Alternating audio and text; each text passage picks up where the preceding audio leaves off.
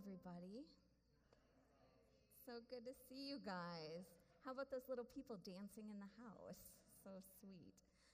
Well, it's good to be back with you. When I was growing up, my dad had this funny silly little thing he would say sometimes, and whenever we were preparing to give a speech, for school, or my sister and Dale Carnegie, or whenever you had to do some sort of public speaking, my dad would be like, well, here, I've got one for you, and he would rattle off this silly little thing. Maybe somebody knows it here. Maybe someone can join me in saying it. He would say, just say, ladies and gentlemen, horses and mules, and upside-down piano stools. Does no one know this? No one knows this? Okay. Just my dad. Okay, so ladies and gentlemen, horses and mules, and upside-down piano stools, I come before you to sit behind you to tell you something I know nothing about. So pull up a chair and sit on the floor, and let me tell you about the gentlemen's meeting tomorrow night for ladies only. No one knows that? No one knows that. Okay. Well, there you go. Thank you, Roger Rand. Well, it's one of those silly things that my dad would always say, and all of my siblings and I'm one of 4, we can all quote that to you today, just what I just did, and we just all remember him saying that. I actually asked him this week on Marco Polo, I was like, Dad, where did that come from? He's like, well, I think when I was a kid and his first job was at a grocery store, and he would, bag groceries, and he said the owner of that grocery store taught him that. So there you go. Somewhere in Rockford, Illinois, some guy with a grocery store. But as I was preparing this message today, because we're in a series called The House of Belonging, last week Carrie kicked it off talking about what it means to belong to God, coming home to God. And today we're going to talk about what it means to belong to yourself, to belong to myself. And then we'll be talking about what it looks like to belong to others, with others. But as I was thinking about this topic of belonging to myself, I kept thinking of that phrase from my dad's silly thing. I come before you to sit behind you to tell you something I know nothing about. So that is today. I'm here to talk about belonging to myself, but the truth is, right, in some ways, I come before you to sit behind you to tell you something I know nothing about. Because here is why. I would say, in a way, my whole life, maybe yours too, my whole life has been a quest for belonging. And I all too often seek to find my belonging through external things. Things that in one way or another involve performing or proving or posturing, all of which keep me hidden from you.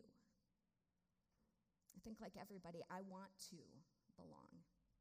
And my way of achieving that so very often has been to become just totally externalized, hyper-vigilant in taking care of everyone and everything, rather than accepting my belonging, receiving my belonging on the inside as a gift from God. As a gift from God, and from myself with God, and from my home team.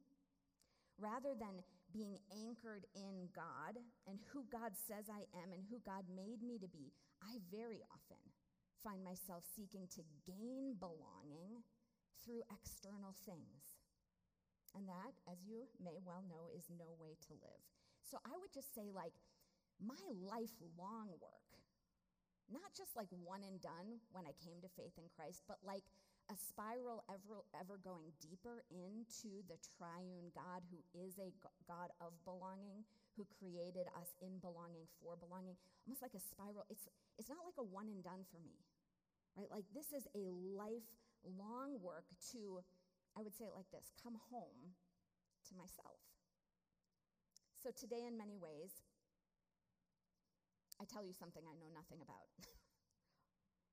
There is no house like the house of belonging.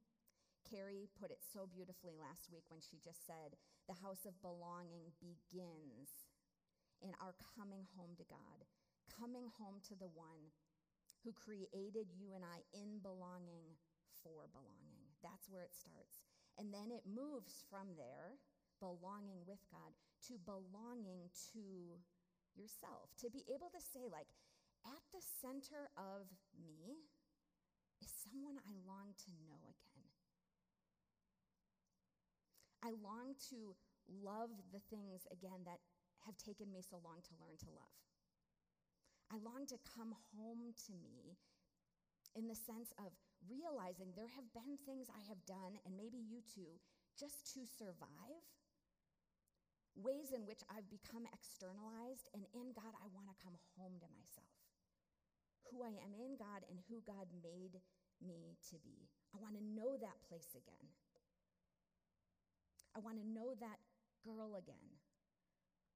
I want to live wholeheartedly with others from that place of belonging to God and to myself.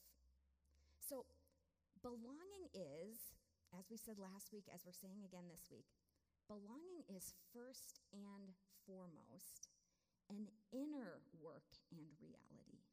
Now, it doesn't stop there, right? If it stops there, you're like the Lone Ranger, like, me and God, we did it. No, it doesn't stop there, but it does start there.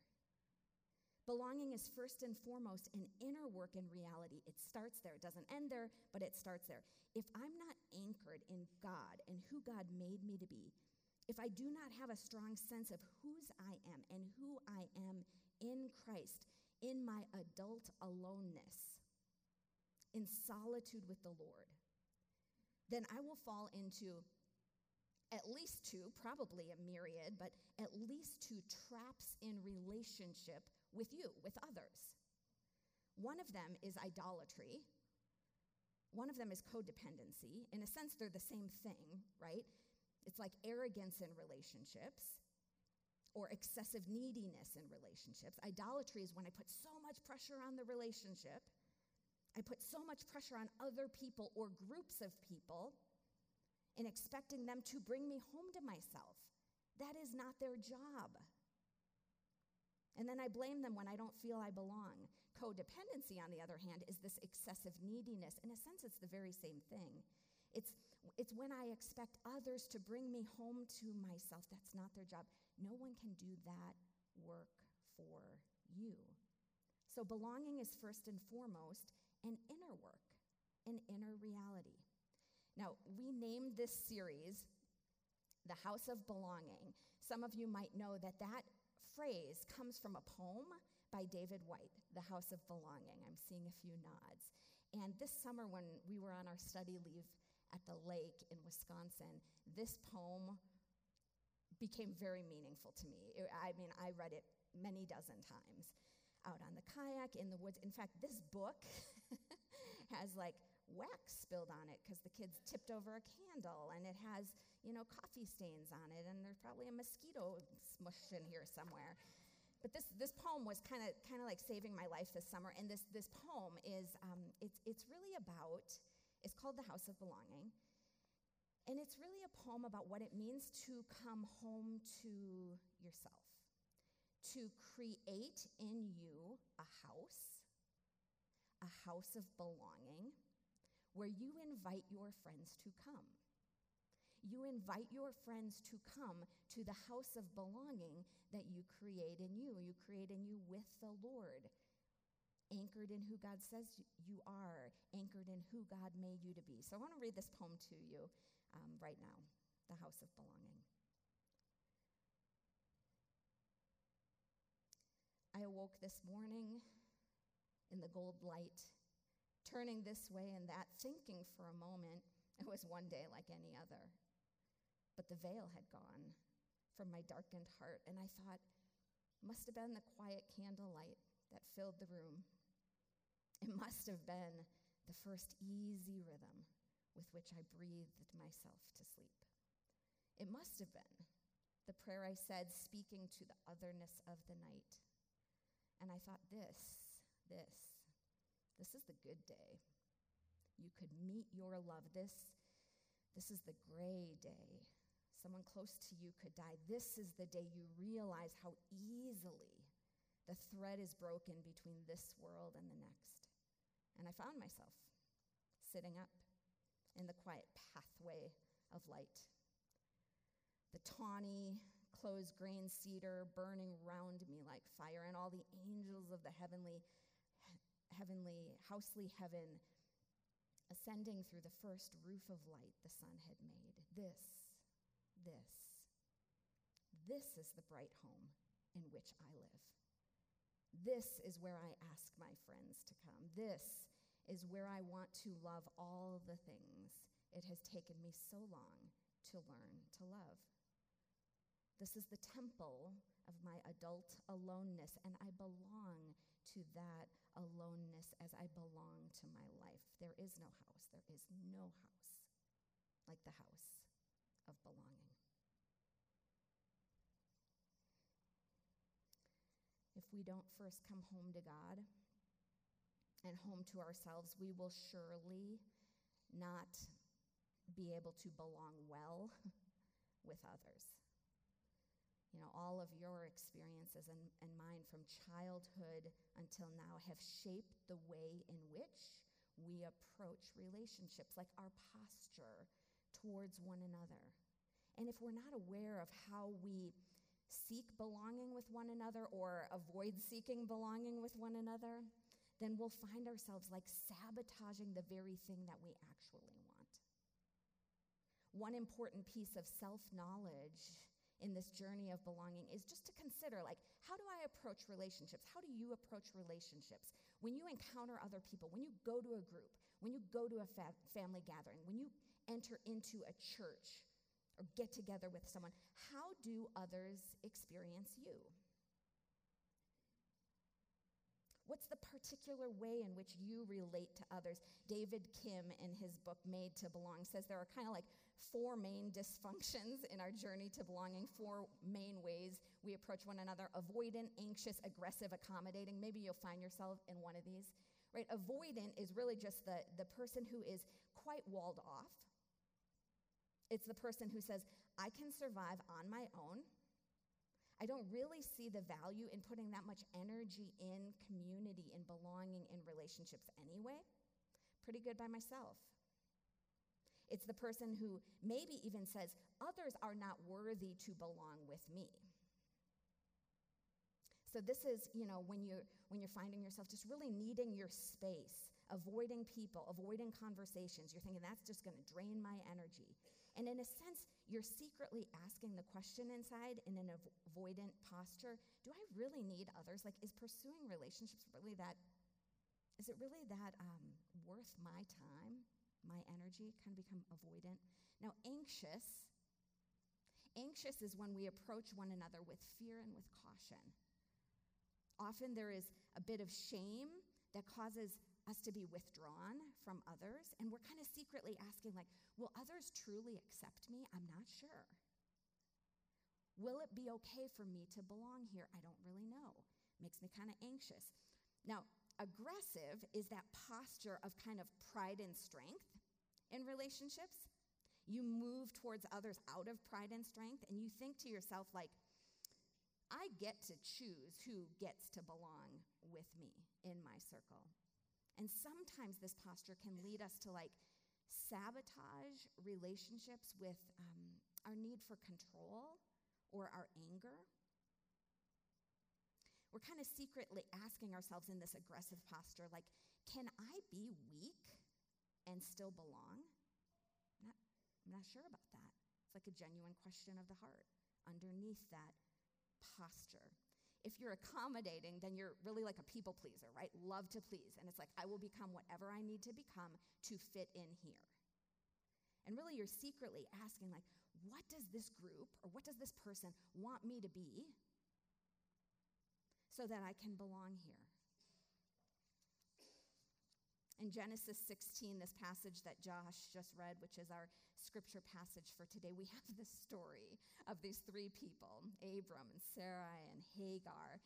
And I'm going to read this passage to you again. And as I do, I want you to just think about these 4 categories and think about the people in this story. And ask yourself, which of these dysfunctions in the journey of belonging is each person in this story bringing as they navigate their own desires to belong. So who's being avoidant? Who's being anxious? Who's being aggressive? Who's being accommodating? All right. Now Sarai, Abram's wife, had borne him no children, but she had an Egyptian slave named Hagar. So she said to Abram, "The Lord has kept me from having children. Go sleep with my slave. Perhaps I can build a family through her." Abram agreed to what Sarai said. So after Abram had been living in Canaan 10 years, Sarai, his wife, took her Egyptian slave Hagar and gave her to her husband to be his wife. He slept with Hagar. She conceived. When she knew she was pregnant, she began to despise her mistress. And Sarah said to Abram, "You are responsible for the wrong I am suffering. I put my slave in your arms, and now she knows she is pregnant. She despises me. May the Lord judge between you and me." "Your slave is in your hands," Abram said. "Do with her whatever you think best." And Sarai mistreated Hagar, so she fled from her. The angel of the Lord found Hagar near a spring in the desert. It was the spring that is beside the road to Shur. And he said, "Hagar, slave of Sarai, where have you come from? Where are you going?" "I'm running away from my mistress," she answered. So you probably noticed Sarah's aggressive posture. Like she couldn't conceive, so she tells Abram, here's what's going to happen. And then she blames him when Hagar gets pregnant. And maybe you notice that Abram is kind of like avoiding a difficult conversation and then accommodating whatever Sarah says, whatever she wants. And he accommodates so much that they together end up harming Hagar. Now, Hagar runs away from this very toxic family. You could say this is like an avoidant posture, but nobody can blame her, right? No one can blame. It's totally understandable. And yet, once she's far away from this abusive situation, this toxic situation, safely far from her abusers, the angel of the Lord comes to her and asks her to examine like what she's really doing. And in the desert, the angel of the Lord strengthens her to face the very things that she is avoiding. Now, all four of these dysfunctions are leading to harm for the person and to others. And they do with us too. It keeps us hidden, right? In belonging, we want to be seen and known. We want to feel four things. We want to feel safe, secure, seen, and soothed. That's what we're looking for in belonging. And anytime you are in relationship with others and you do not feel safe or seen or secure or soothed, anytime you have that combination of like isolation and overwhelm, it doesn't, there's so much chatter these days about trauma, little t to big T. Obviously, there's war, there's all, but anytime you have that combination of isolation and overwhelm, that is pain to the human soul. Because we were created by a God in belonging, for belonging. And what we're looking for and longing for are these places, these pockets, these people with whom we feel safe and seen and secure and soothed. So all of these four dysfunctions, they're just ways in which we hide in order to survive. And all of them, every single one of them, is rooted in fear. Each one brings strain and destruction to ourselves and to others. But here's the thing. As we come home, as you come home to yourself, as I come home to myself, who God says I am, who God created me to be, in Christ we're invited into another way.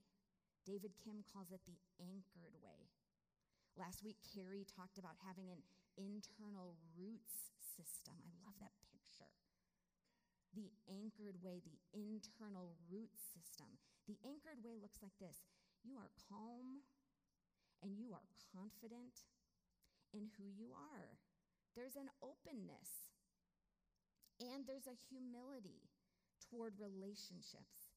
And at the exact same time, you have strong boundaries.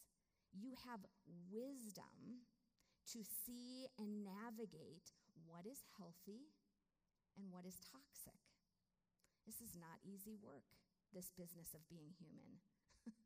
You're able, when you're at home to yourself, you're able to say this truth that says, I am created to belong and I need others. In fact, can we just all say that together right now? I am created to belong and I need others. Like the goal is to anchor both parts of this truth statement at the same time, because on one hand, it's worthiness, right? I am created to belong.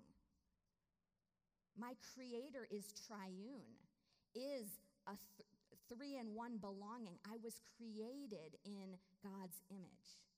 I was created in belonging, for belonging. I'm worthy of belonging. On the other hand, I need others, right? This is not just a me and Jesus journey. It's not a Lone Ranger thing. I need others. There's a frailty in that. So it's like holding worthiness and frailty at the same time within our journey. Worthiness says, I'm created to belong.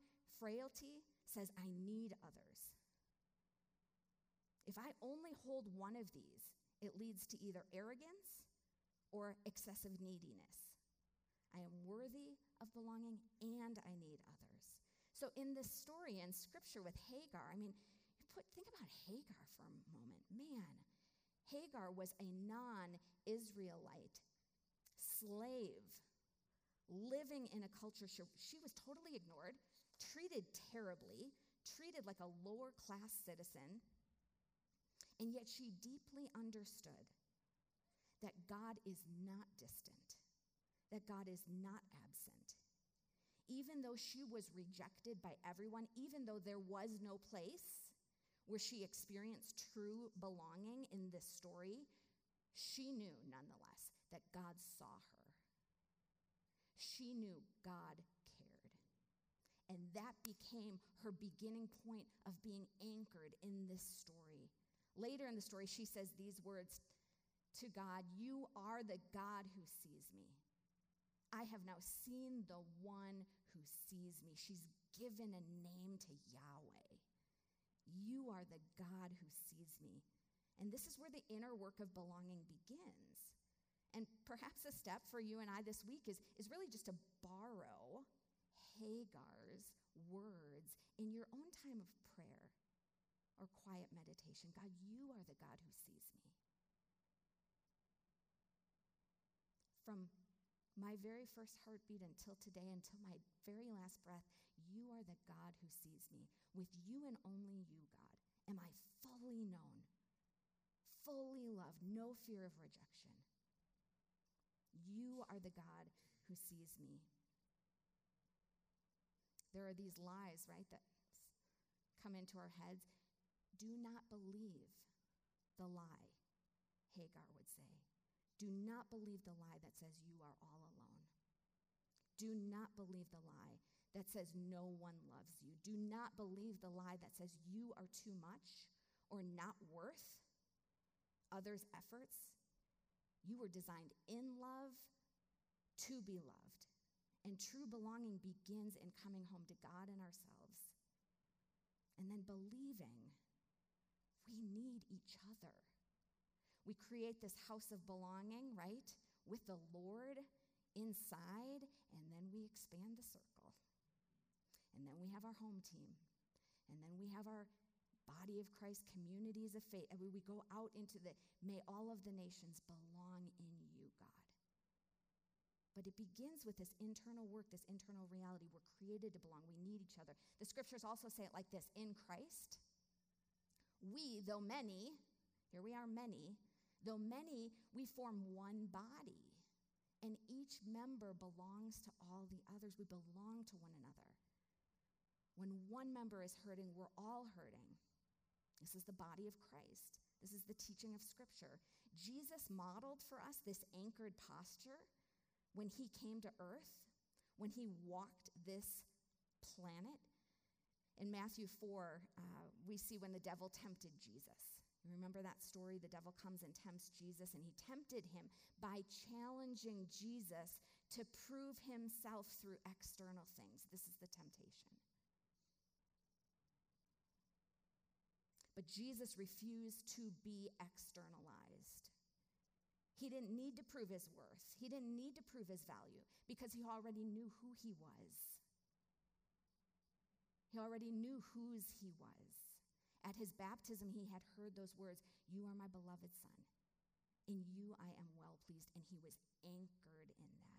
And it allowed him to face challenges while remaining calm and confident. Even Jesus, though, had a home team of people. Like Jesus, we should never confuse Jesus with John Wayne. They're not the same. He didn't live independent, self-sufficient, Lone Ranger life. That is not, even Jesus needed people. Even Jesus had the 12. Even Jesus had the 3. When Jesus was sad, when he was sorrowful, when he was facing agony and death, he says to his friend Peter, he says to the 2 sons of Zebedee, "Will you come be with me?" Right? There's a frailty in that. There's a neediness in that. There's a vulnerability in that. There's a worthiness. I know who I am. I'm created for belonging, but I also need others. I can't do this alone. So belonging is first and foremost, it's an inner work in reality. It's the work of being anchored in God, who God made you and I to be. And that leads to a calm, confident place, being at home to yourself. This is my house of belonging. And from this anchored posture, I admit, I need others. I see myself both in worthiness and frailty. I'm created to belong and I need others. And if you guys think I sound like I know what I'm talking about right now, just remember, I come before you to sit behind you to tell you something I know nothing, very little about. But step by step, right, day by day, grace upon grace, thanks be to God, I'm learning these things over and over and over again. So I hope you are too. Can we pray?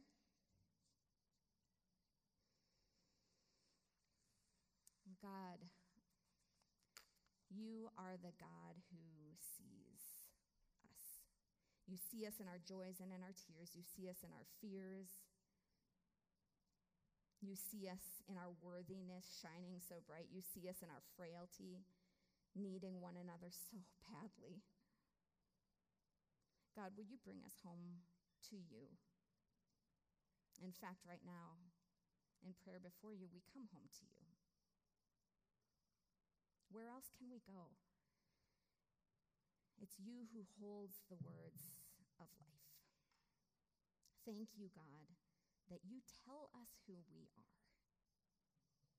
Thank you that with you, God, we are fully known, fully loved, no fear of rejection, no fear of abandonment, no fear of betrayal, no fear at all in you because you're perfect love. God, in your perfect love, all fear is cast out. So God, would you anchor us in your love? Would you strengthen us in your love? Would you help us to see clearly who you've made us to be? Would you bring us home to ourselves, God?